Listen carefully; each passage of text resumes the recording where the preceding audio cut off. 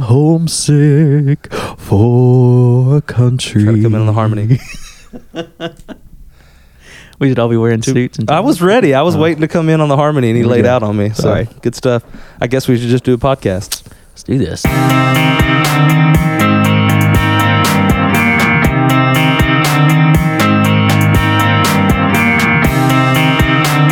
Good day, everybody. Welcome to the Hour a Week podcast. One hour a week. Sorry, 1 hour a week. Wow, that's a bad intro. When right out of the gate, I mess up the name of the show. Dude. Hey, everybody. Welcome to the 1 hour a week podcast. I am Rusty Mott here with Jared Hollier. Hey, everybody. And we are so glad to be with you. This is a special episode. They're all 6, by the way. Episodes. Episode 6? Is that what we decided we're on? Yes, episode 6. I was confirming. You're trying to. You didn't believe me. Why don't you trust me? You've proven yourself. Wow. Okay. Well, we'll have to deal with that later because we have with us today a special guest that we are so excited to have. One of the first guests that we talked about needing to get for the podcast, and that we talked to not a year ago, but close to a year ago, and now we've made it happen because we follow through on things. Ladies and gentlemen, we have with us Dr. Scott Moody, who is the assistant professor of preaching at Luther Rice College and Seminary, and he's also the interim pastor at Life Restoration Outreach. Rock.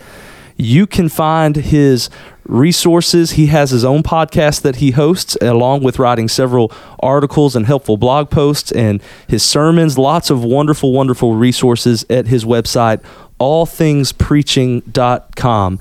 Dr. Moody, thank you for joining us today. Thank you. It's good to be here. Good to be with you guys. Finally. Fellowship with you again. A year later. Hey. You're like, hey, you want to come record? And then what happened to those guys? Yeah, he probably thought that we had just moved on. Like, we must have heard one of the All Things Preaching podcasts. Well, we're like, never mind. We're out. That's it. Forget that guy. We are so glad that you are here with us, and we're just going to jump straight to you and ask you maybe to kind of just share kind of your testimony of ministry. You have a pretty unique testimony in the fact that you served many years in preaching and then transitioned into kind of a different ministry role. So kind of share with us what that story is. Well, thank you. First off, it's good to be here with you guys. I've known you and I've appreciated you and known your families, appreciate your ministry and your churches. So thank you for having me. It's my pleasure to be here. My path of ministry is really connected to this area because I graduated from, first off, my wife and I grew up in Lake Charles. We met and married, and then after graduating from McNeese, we went to Southwestern Seminary in Fort Worth and got my Master of Divinity degree. And when I was praying about God's will about where to go, one of the resumes circulated down here and came in the hands of B.C. McCoy, the late B.C. McCoy, former director of missions in this Sabine H's Baptist area. And the resume ended up at First Baptist Church Bronson. And that really started a ministry that's continued to this day in Southeast Texas, basically a Highway 96 ministry, just right down the highway. That's true. Way up Sabine County and Bronson. Then 4 years back in my hometown to pastor a mission church, constituted and all of that, and then God brought us to Jasper County at Hillcrest and had 7-year ministry there. God blessed. And then back in 1996, God just moved me further down Highway 96 to First Baptist Church Silsbee, where I was there for 18 years. But the transition you were talking about, God, in His kindness, allowed me to enroll in the PhD program at Southwestern Seminary. And so I did in 2009, just following his leadership, and drove. It's a 5-hour trip one way, so we drove up, went to seminars, came back, pastored, all of that, and then 2014 graduated from Southwestern with a PhD in preaching and a minor in pastoral ministries, and then God redirected my call. I'd also gotten a doctor of ministry degree from Luther Rice College and Seminary. I'm an alumnus of that school and got to know the president, Dr. Jim Flanagan, a great man of God who's so wonderfully leading our institution. And he contacted me about coming on and teaching, especially since I have the degree now that they needed. And so I began teaching preaching and pastoral ministries. And so I became assistant professor of preaching. And I teach all the ministry classes, or not all, most of the ministry classes rather, at the school, and so it is a joy. I'm teaching 5 classes right now. So are they all preaching classes? Preaching, pastoral ministries, and church, and some church leadership. Okay. Church leadership from a pastoral perspective, not the leadership pipeline, those kinds of things, but just leadership from a pastoral perspective. And so, anyway, I'm enjoying that. And we've been involved in a church plant, which is now a church up in Kirbyville at Life Restoration Outreach Center. So it's enjoying what God is doing, and then God raised up this ministry, All Things Preaching, and so I'm enjoying that. So my wife and I live in Silsbee, and we have some grandchildren here now, so we're enjoying that. So anyway, hi, Miss Lori. By the way, I'm sure she's doing going to great. listen. Shout out. Doing great. So She's a Elizabeth doing sweet well. lady. Elizabeth's great. Mallory, Yeah, she's doing great. We would not say otherwise on a recorded Yeah. podcast. Exactly. Like, let me tell you how things are. We'll at the have to Holger talk house. later. Yeah. Hit pause over there. So we do want to talk today about preaching. That's obviously your wheelhouse, your passion. So let's start with a definition. There's all kinds of preaching. People take it all different ways. A lot of guys think that if you just stand up and talk a little bit about Jesus, that's preaching. In your classes, introductory day one, how do you define expository preaching? Well, we hold up a Bible and say, "Gentlemen, this is a Bible." Some guys need to start there. They really do. They right. really do, because that's they're starting elsewhere.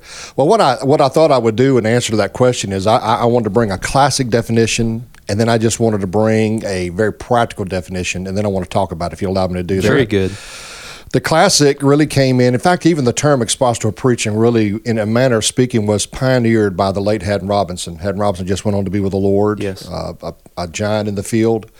His masterpiece, Biblical Preaching, I use it in my classes. It's already in its 3rd edition.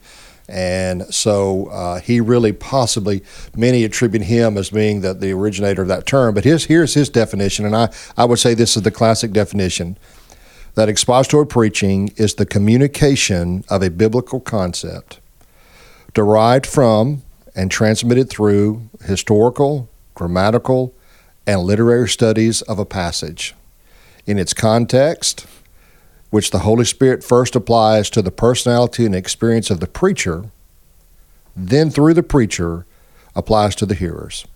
So notice the various components of that. It's the communication, as we said, start with the Bible, of a biblical concept, derived from or transmitted through the study of the historical, grammatical, literary areas of the text, looking at the context, which the Holy Spirit first starts with us, then speaks to our listeners. And I think that's a great concept, and that really covers all the facets, I believe, of expository preaching. Now, I'm a graduate, a 2-time graduate of Southwestern, and if you know anything about where the direction they're going, and this is actually taught to me, that now they're nuancing it even more to talk about text-driven preaching, that the sermon centers on the text, focuses on the text, and stays with the text, not only in sermon content, what the text says, but in sermon form, how the text says it. So, how does the text say something in the book of Judges when you're looking at narrative? Is that different from how the text says it the way Paul, when he writes the church at Ephesus? Well, there is a difference there. One is narrative, one is an epistle or epistolary form. So we not only give emphasis to the content, but also, as he said, the context, and also the form. Now, he said, and that's what he said on the top of this page, and I can see it on the page right now, but just about 2 paragraphs down, he says this, not staying with Haddon Robinson, and I just think this is really what we ought to focus on just for a moment. Expository preaching at its core is more a philosophy than a method. Because so often we just think, well, it's a method. And, here's what you do in moving from text to scripture. You this is the process, almost like a conveyor belt, that you move from process A, to B, to C, to D, all the way down. Then you have the end result, the sermon in the pulpit on Sunday morning. But he says that really at its core, it's more of a philosophy, a mindset. We joked a while ago, but it's really true. It starts with the Bible, it stays with the Bible, and it stops with the Bible. Don't say something the Lord has not said in the Word. I hear a lot of that as I watch religious programming and hear what some folks have really the audacity to say that God said in His Word. Right. So you start with the text, stay with the text, stop with the text. And so I like this about it's more of a philosophy. John R.W. Stott, the great British pastor, the All Souls pastor there in London, said this: "The secret of preaching is not mastering certain techniques, but being mastered by certain convictions." Wow. I like that. And I think if the convictions are there about the Word, then I think really this sort of gets us away from what some have called the cookie cutter approach to sermon preparation, that And I'm teaching 2 preaching classes right now, and I have 40 plus in one class, and I think 30 plus in another class, in my prep class and my sermon delivery. And so I see a lot of different sermons semester to semester. One class prepares sermons, just manuscripts on Galatians. Another class, they prepare sermons on other areas of the Bible. But anyway, I see a lot of sermons, and a lot of them, when I see that, they're a lot of them are good. Some of them are less than good. It's like, how do you tell somebody your baby's ugly? You just don't do that. So, but what I do see, I will cut a person a lot of slack, even in my grading and evaluation, when I see that those convictions, that they're mastered by those convictions about the Bible, but yet their techniques are not, their skill set's not been developed yet. And so I like that. Now, let me give you a very practical definition of preaching. That's what we need. So, now you're talking our language. And I think he's one of the best newer writers. He's not new, but newer writers on preaching right now. Abraham Kurvilla. And this is his book, A Vision for Preaching, and I get this definition from his book right here, and he says this: biblical preaching by a leader of the church is in a gathering of Christians for worship, is the communication of the thrust of a pericope of Scripture, that is the preaching unit, discerned by theological exegesis and of its application to that specific body of believers, that they may be conformed to the image of Christ for the glory of God and all the power of the Holy Spirit.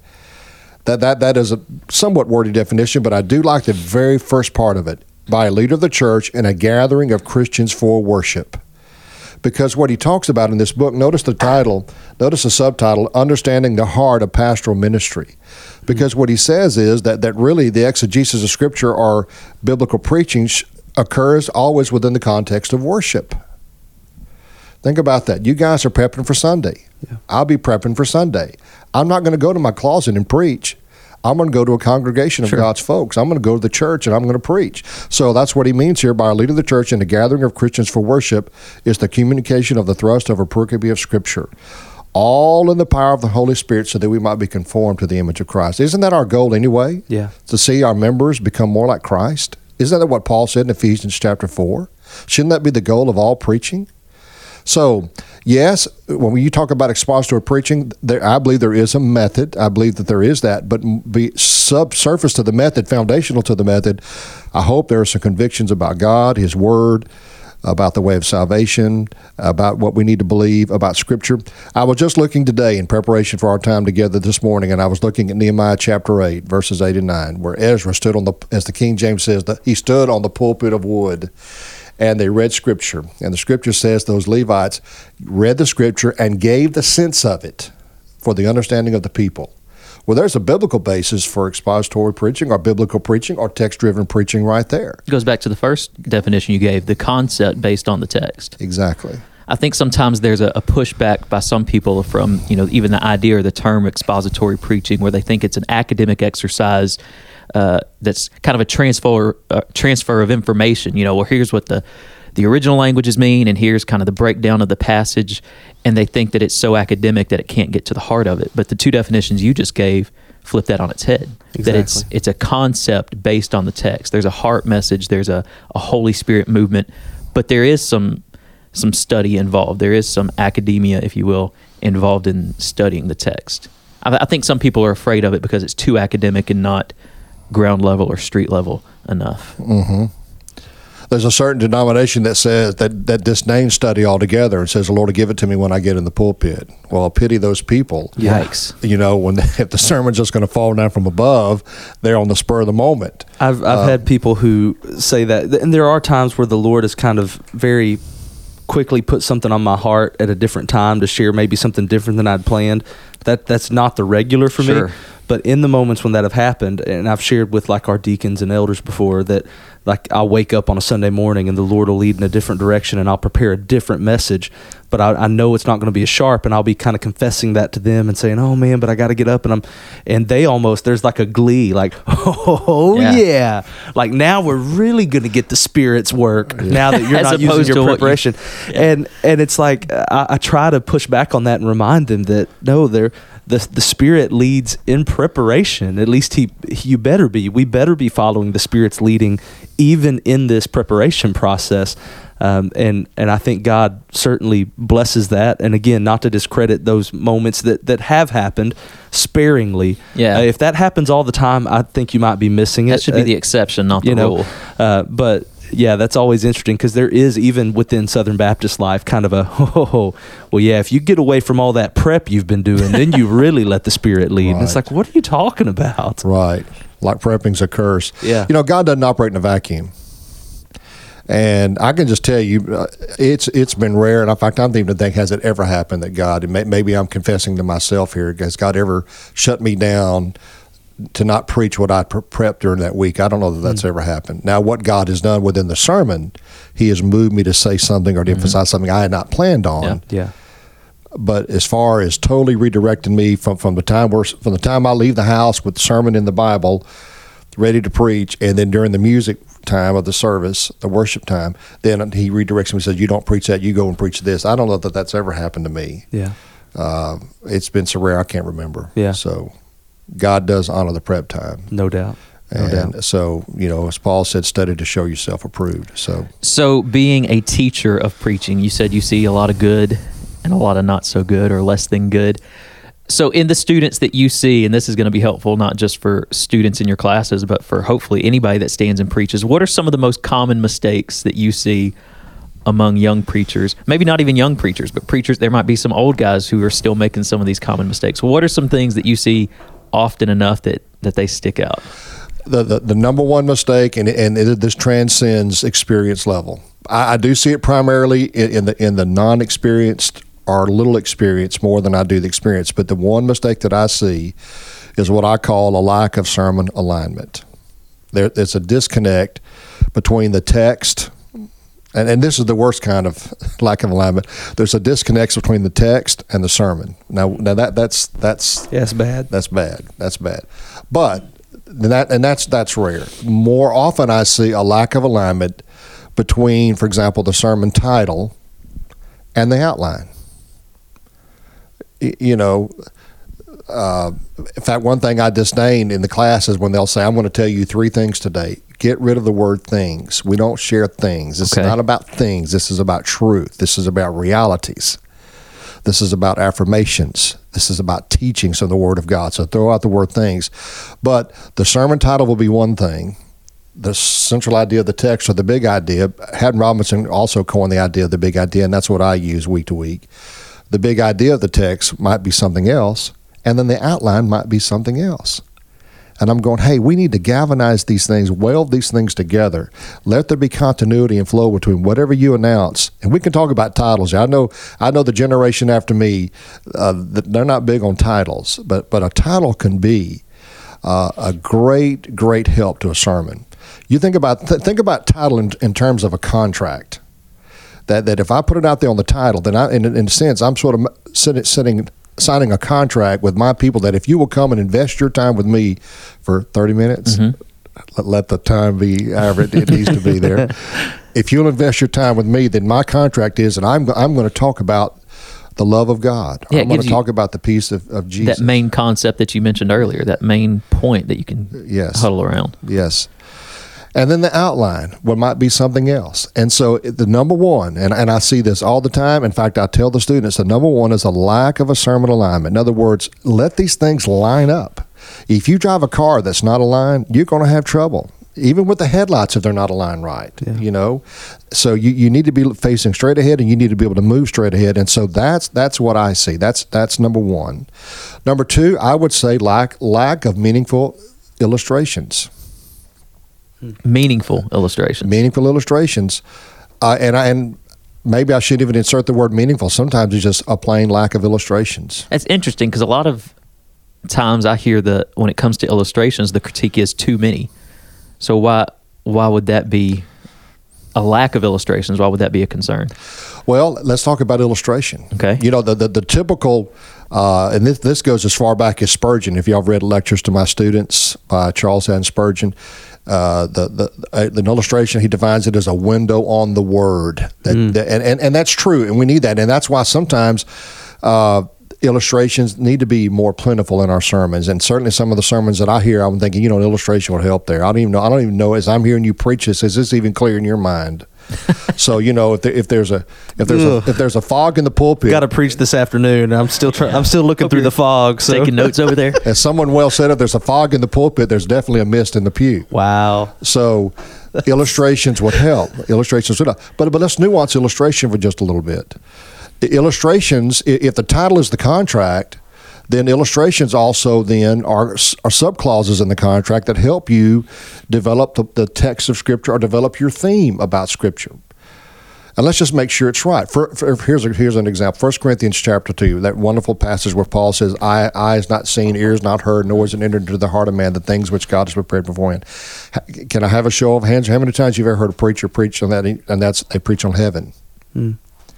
Because heaven is a place where eyes not seen, ears not heard, and that's wonderful. But if you'll look at that passage carefully, this goes back to our earlier point about there's a disconnect between the text and the sermon, because Paul's not talking about heaven there. He's talking about the things that the Spirit reveals to us, and that's the meaning of the passage there. So let's make sure, first off, we line up with Scripture in the sermon. And then secondly, if you're going to be preaching on wonderful realities to come, and I'm just throwing that out there, well then, what is your big idea? Does it tie in? Paul affirms some glorious realities that will be ours in heaven one day to encourage us to be faithful now. There's your big idea in a matter of words. So then there's your outline. Does it develop those wonderful realities there? Do you enumerate those realities in the outline? Do you speak of them? And then what's the purpose of the as you develop a sermon? Are you then now you affirming with each point of the sermon? And that's a whole different discussion right there, whether we talk about sermon points or moves in the sermon, things like that. Does each of those underscore and affirm that? And then now we come to illustrations. Do they actually connect? Are they actually revealing, bringing greater insight into the teaching? For example, sometimes illustrations overpower the sermon. Then that's a whole discussion we can have on media in a sermon. I'll just be confessional here to you. I don't use media. And there was a time for the years I was at First Silsby, because we had the technical capability and all of that, I didn't give second thought to plug in a 30-second media bite, clip from a movie, whatever, and I would show it. I mean, I've done some great ones. The Hoosiers. Who doesn't love the Hoosiers, right? And when Ray, when the coach says 4 passes before you shoot, and Ray gets down and he puts it up, and everybody's applauding because now they're scoring points because there's nothing but net, and everybody's cheering them on but one. He looks over the coach, and the coach is just total. And after about 3 shots Ray puts in, coach calls timeout, puts him on the bench, because it's an audience of one.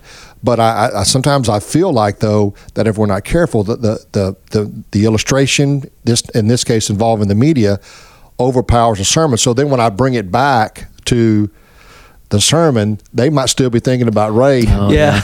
They walk out thinking, man, I need to watch Hoosiers again. It's been a long time. Instead of God is good, they think that's a great movie. Yeah. Exactly. That's wise. Exactly. So as far as the illustrations are concerned, that on each side, on each end of the spectrum, not enough. On the other hand, are they right?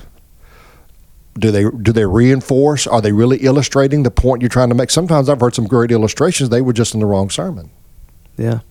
They weren't conveying the truth that the title of the contract, the contract of the title rather, and the big idea put out there, they really weren't illustrating that. And I have to confess, sometimes I'm guilty just because I like the illustration so much. Yeah. It's a scary thing. I remember we were hanging out back in the spring, and I asked a question similar to this. What's the biggest thing you see? And you brought this up about alignment.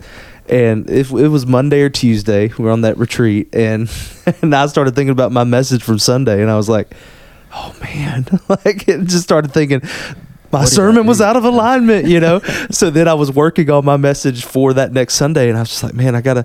And so quickly you kind of get back away from that. And I'm even thinking now, as we're talking through that we've talked before, Jared, about like a 1-point sermon, that maybe a sermon we try to do too much in one sermon, and we're not really advocating for a 1-point sermon here, but that a one idea sermon. What is the meaning of that text, and how are these points, affirmations, not things, but whatever they are, how are they building the case for that main For point. that one main idea.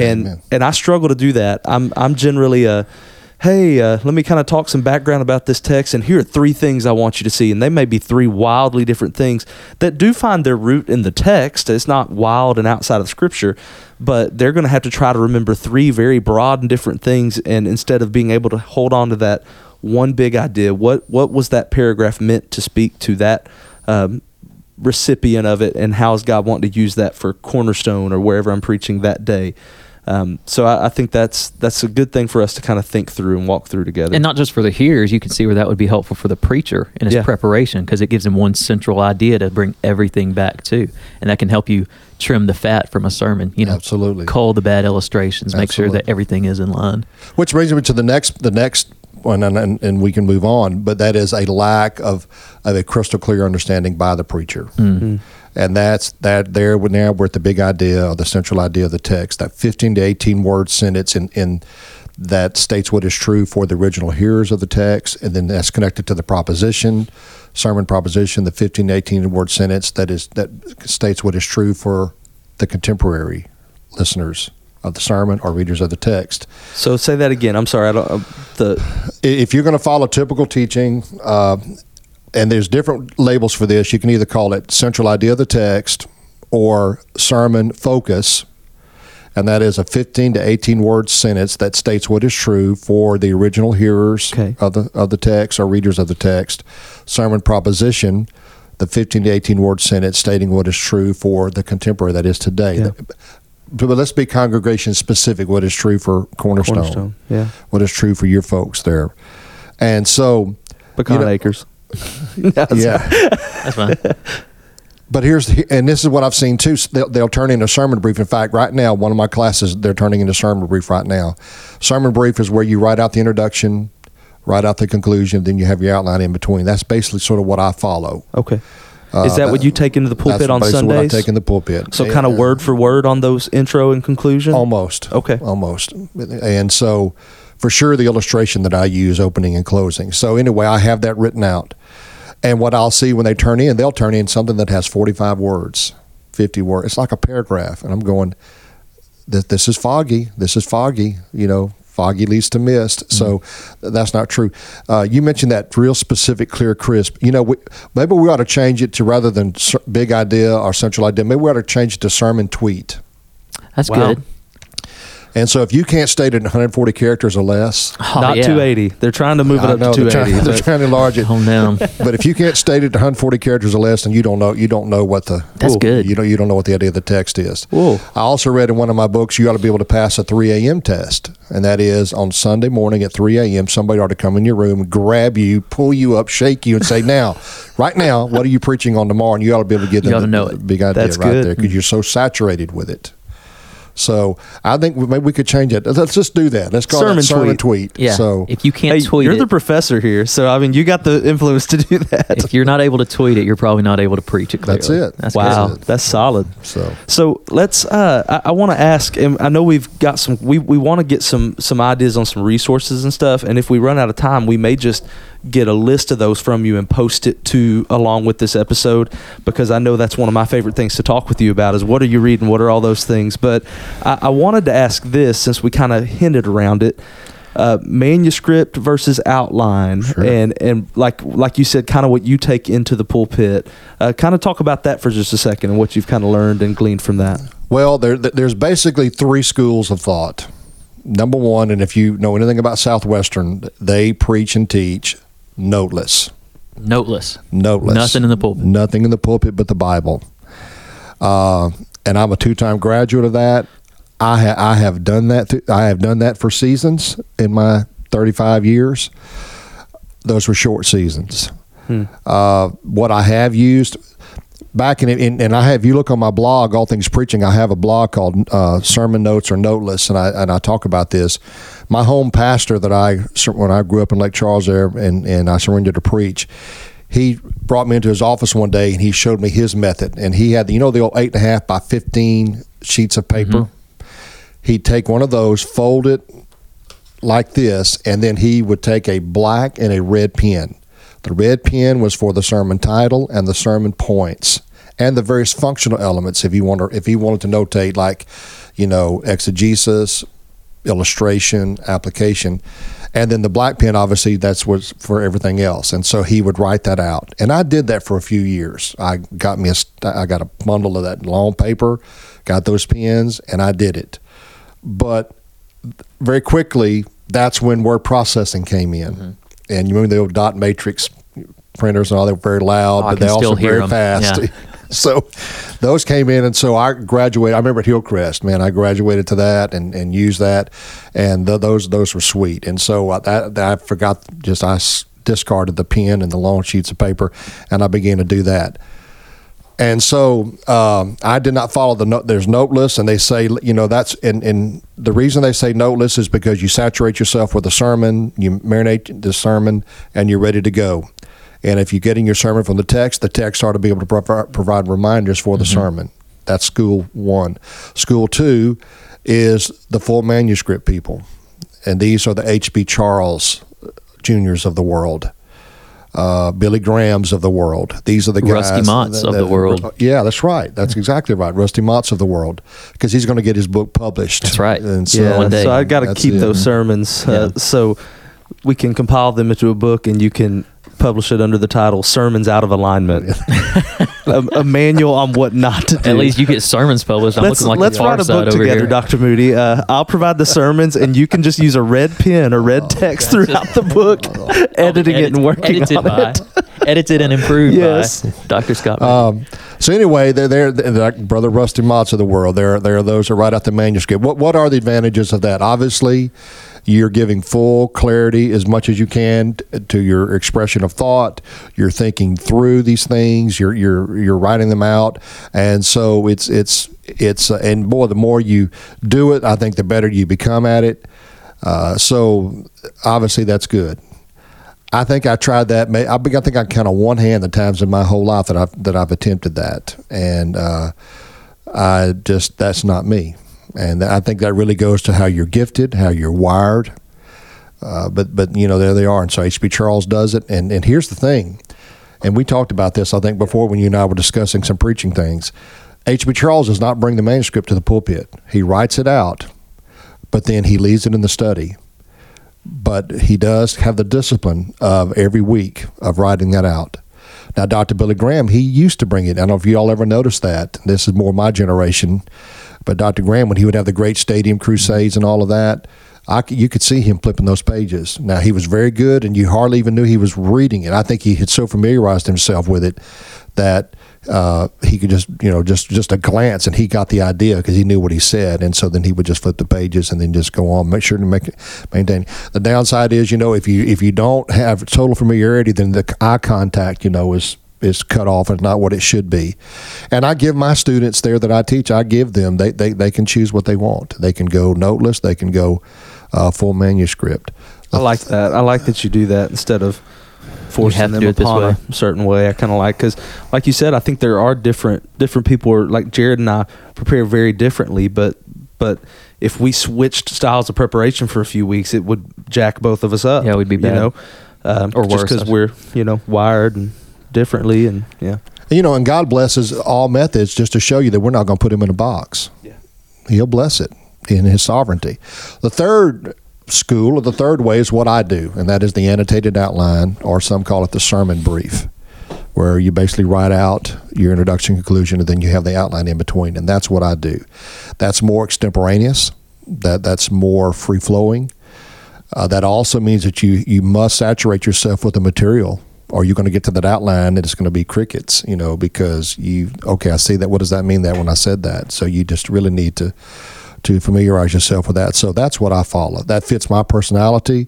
I think I'm more oral, really, even though I do like it afterwards after I write things out, but I really like that, and I think that serves my purpose. And it fits me well. And one other thing, for most of the years at Silsbee and for the time that I'm here in Kirbyville, my sermon does connect with a PowerPoint that goes up on the screen, and so I basically take those notes. They really get what I have. They'll have the sermon title, they'll have the big idea, they'll have, if I have a quote that I want to use in my illustration, the quote will be up there. They'll have the outline, and then any closing thing that I want to give. So We got one more kind of thought. Jared, you want to throw this one to him? So I know we gave you a list of questions beforehand, and I don't know if we sent you this one or not, but can I ask how old you are? That's not the question. No, that's not the question. How old do I look? We didn't want you. I didn't realize you were at Silsbee for that long. So We didn't want prep time. We didn't want you to have prep time on that question, just on the spot. I'm 59. 59. So looking back, 29 years hindsight, what kind of preaching advice or even ministry advice would you give to a 30-year-old Scott Moody? Okay, that's a good word. The process of sermon preparation involves many mechanical tasks. I guess you could call them mechanical tasks, where you start with a text, here's what you do, you identify the emphasis of the text, the big idea, central idea, whatever you want to call it, and then you move, and this is how you do exegesis. You remember the Robinson definition that we quoted earlier, the literary, historical study of the text, grammatical study of the text, and those mechanical tasks are out there, and they're good things, and God uses them, and I think we need to avail ourselves of them, and we need to develop the skill set in those areas. But I would tell somebody that's behind me on the road that, over and above the exterior work of the mechanical task that we do in our study, make sure that we emphasize the interior work of the heart preparation of the preacher.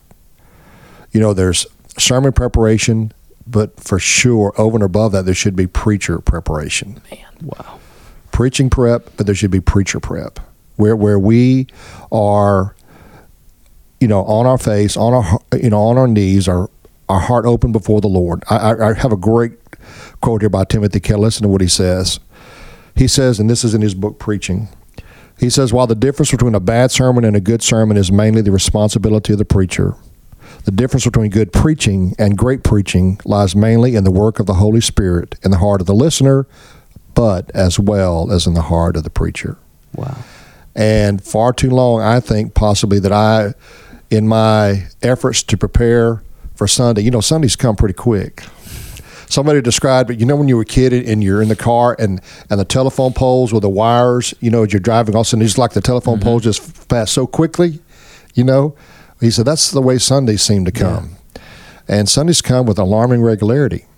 And in my effort to be prepared and to be ready for Sunday, I gave way too much emphasis on the exterior mechanical aspects of preaching preparation, and not near enough emphasis on the preacher preparation. That rather than trying to find that just right sermon illustration to drive it home, where I could have that drop the mic moment, right. Why don't I make sure that my heart is right? Am I taking this message and applying it right here first? John Calvin, the great, here we're coming up on the 500th year of the Reformation, the solas of Scripture, and things like that. And John Calvin, as he was making his way up to the winding stairs of the pulpit, where those elevated pulpits used to be in that day, was heard to have said as he was making his way up, he said, may God cause me to stumble and break my neck if I'm seeking to preach with my lips that which I've not first lived with my life. And, the preaching preparation, I think, is paramount. And that's why I like that, and that Haddon Robinson there when he talked about, the work of the Holy Spirit through the preacher first and foremost. And so that's what I would say. If you say, give us a word for what you would say, what you needed to hear, what somebody should have told you would have been nicer than to tell you back then, I would have liked to have heard that. Oh, I'm glad sitting here at 33 to have heard that. Yeah, that's awesome. I just started that Bonhoeffer biography by Eric Metaxas. Excellent. It's great. I'm about halfway through it, but Bonhoeffer seems to have come to the same realization where he went through the seminaries and studied under these theological giants, but then after the academia, he went and pastored for a few years. And then in the letters that he was writing back to his friends, that's the same point he was making. We learn all these theological things and we learn how to do the historical work and the grammatical work and all these things. But the heart of the pastor is kind of where his life was changed, is when he was pastoring people and taking the academia stuff and actually putting it into practice. So similar vein. Absolutely. And, and he went to Finkenwald and started the underground seminary. Right. He really underscored, that's really what he taught, life together, community together. And preparing our hearts before the Lord. That's a great book, by the way. Just don't fall asleep holding it up, because if that thing fell on you, it will cause some damage. Yeah. Especially if you have the hardback, it's just gonna. Well, listen. Obviously, we could talk about this all day because we have gone a little bit long today, but it was worth it. We're very thankful And if you are as interested in this as us and want to continue the conversation, want to hear more from Dr. Scott Moody, here's his phone number. No, I'm kidding. Not going to do that. But check out allthingspreaching.com. Lots of great resources. Again, sermons, podcasts, blog posts, lots of wonderful resources. And I just want to thank you, Dr. Scott, for investing in us. I know just Jared and I personally, you and Lori have been a blessing to us and our families, and even from afar and up close, we've been very fortunate to get to spend time with you and appreciate you very much and spending time with us today. Well, can I just interject one other thing? My wife and I do this together, and we'd love to get Jared and Elizabeth with us, but we also are involved in Double Honor Ministries. It's a retreat setting for pastors and pastors' wives to disengage from ministry for a week and to connect in a retreat setting. We're doing it. We're leaving Thursday to do one next week up in Arkansas.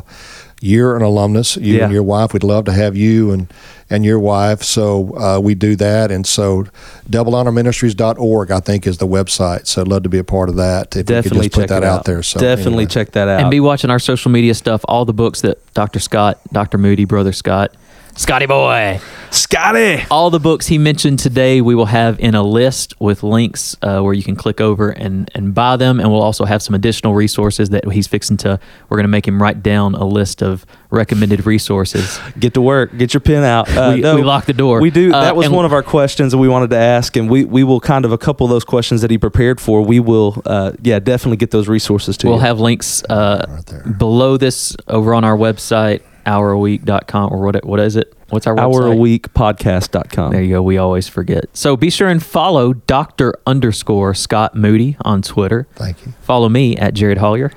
And me at Bro Rusty Mott. Follow our good friend Pat Overstreet at Is This Pat O. He's going to make us all sound very beautiful. So awesome.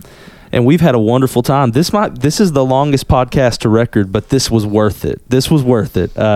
This is also probably by far maybe quadruple the content that we've had on it. Like if you take out all the, I know, right?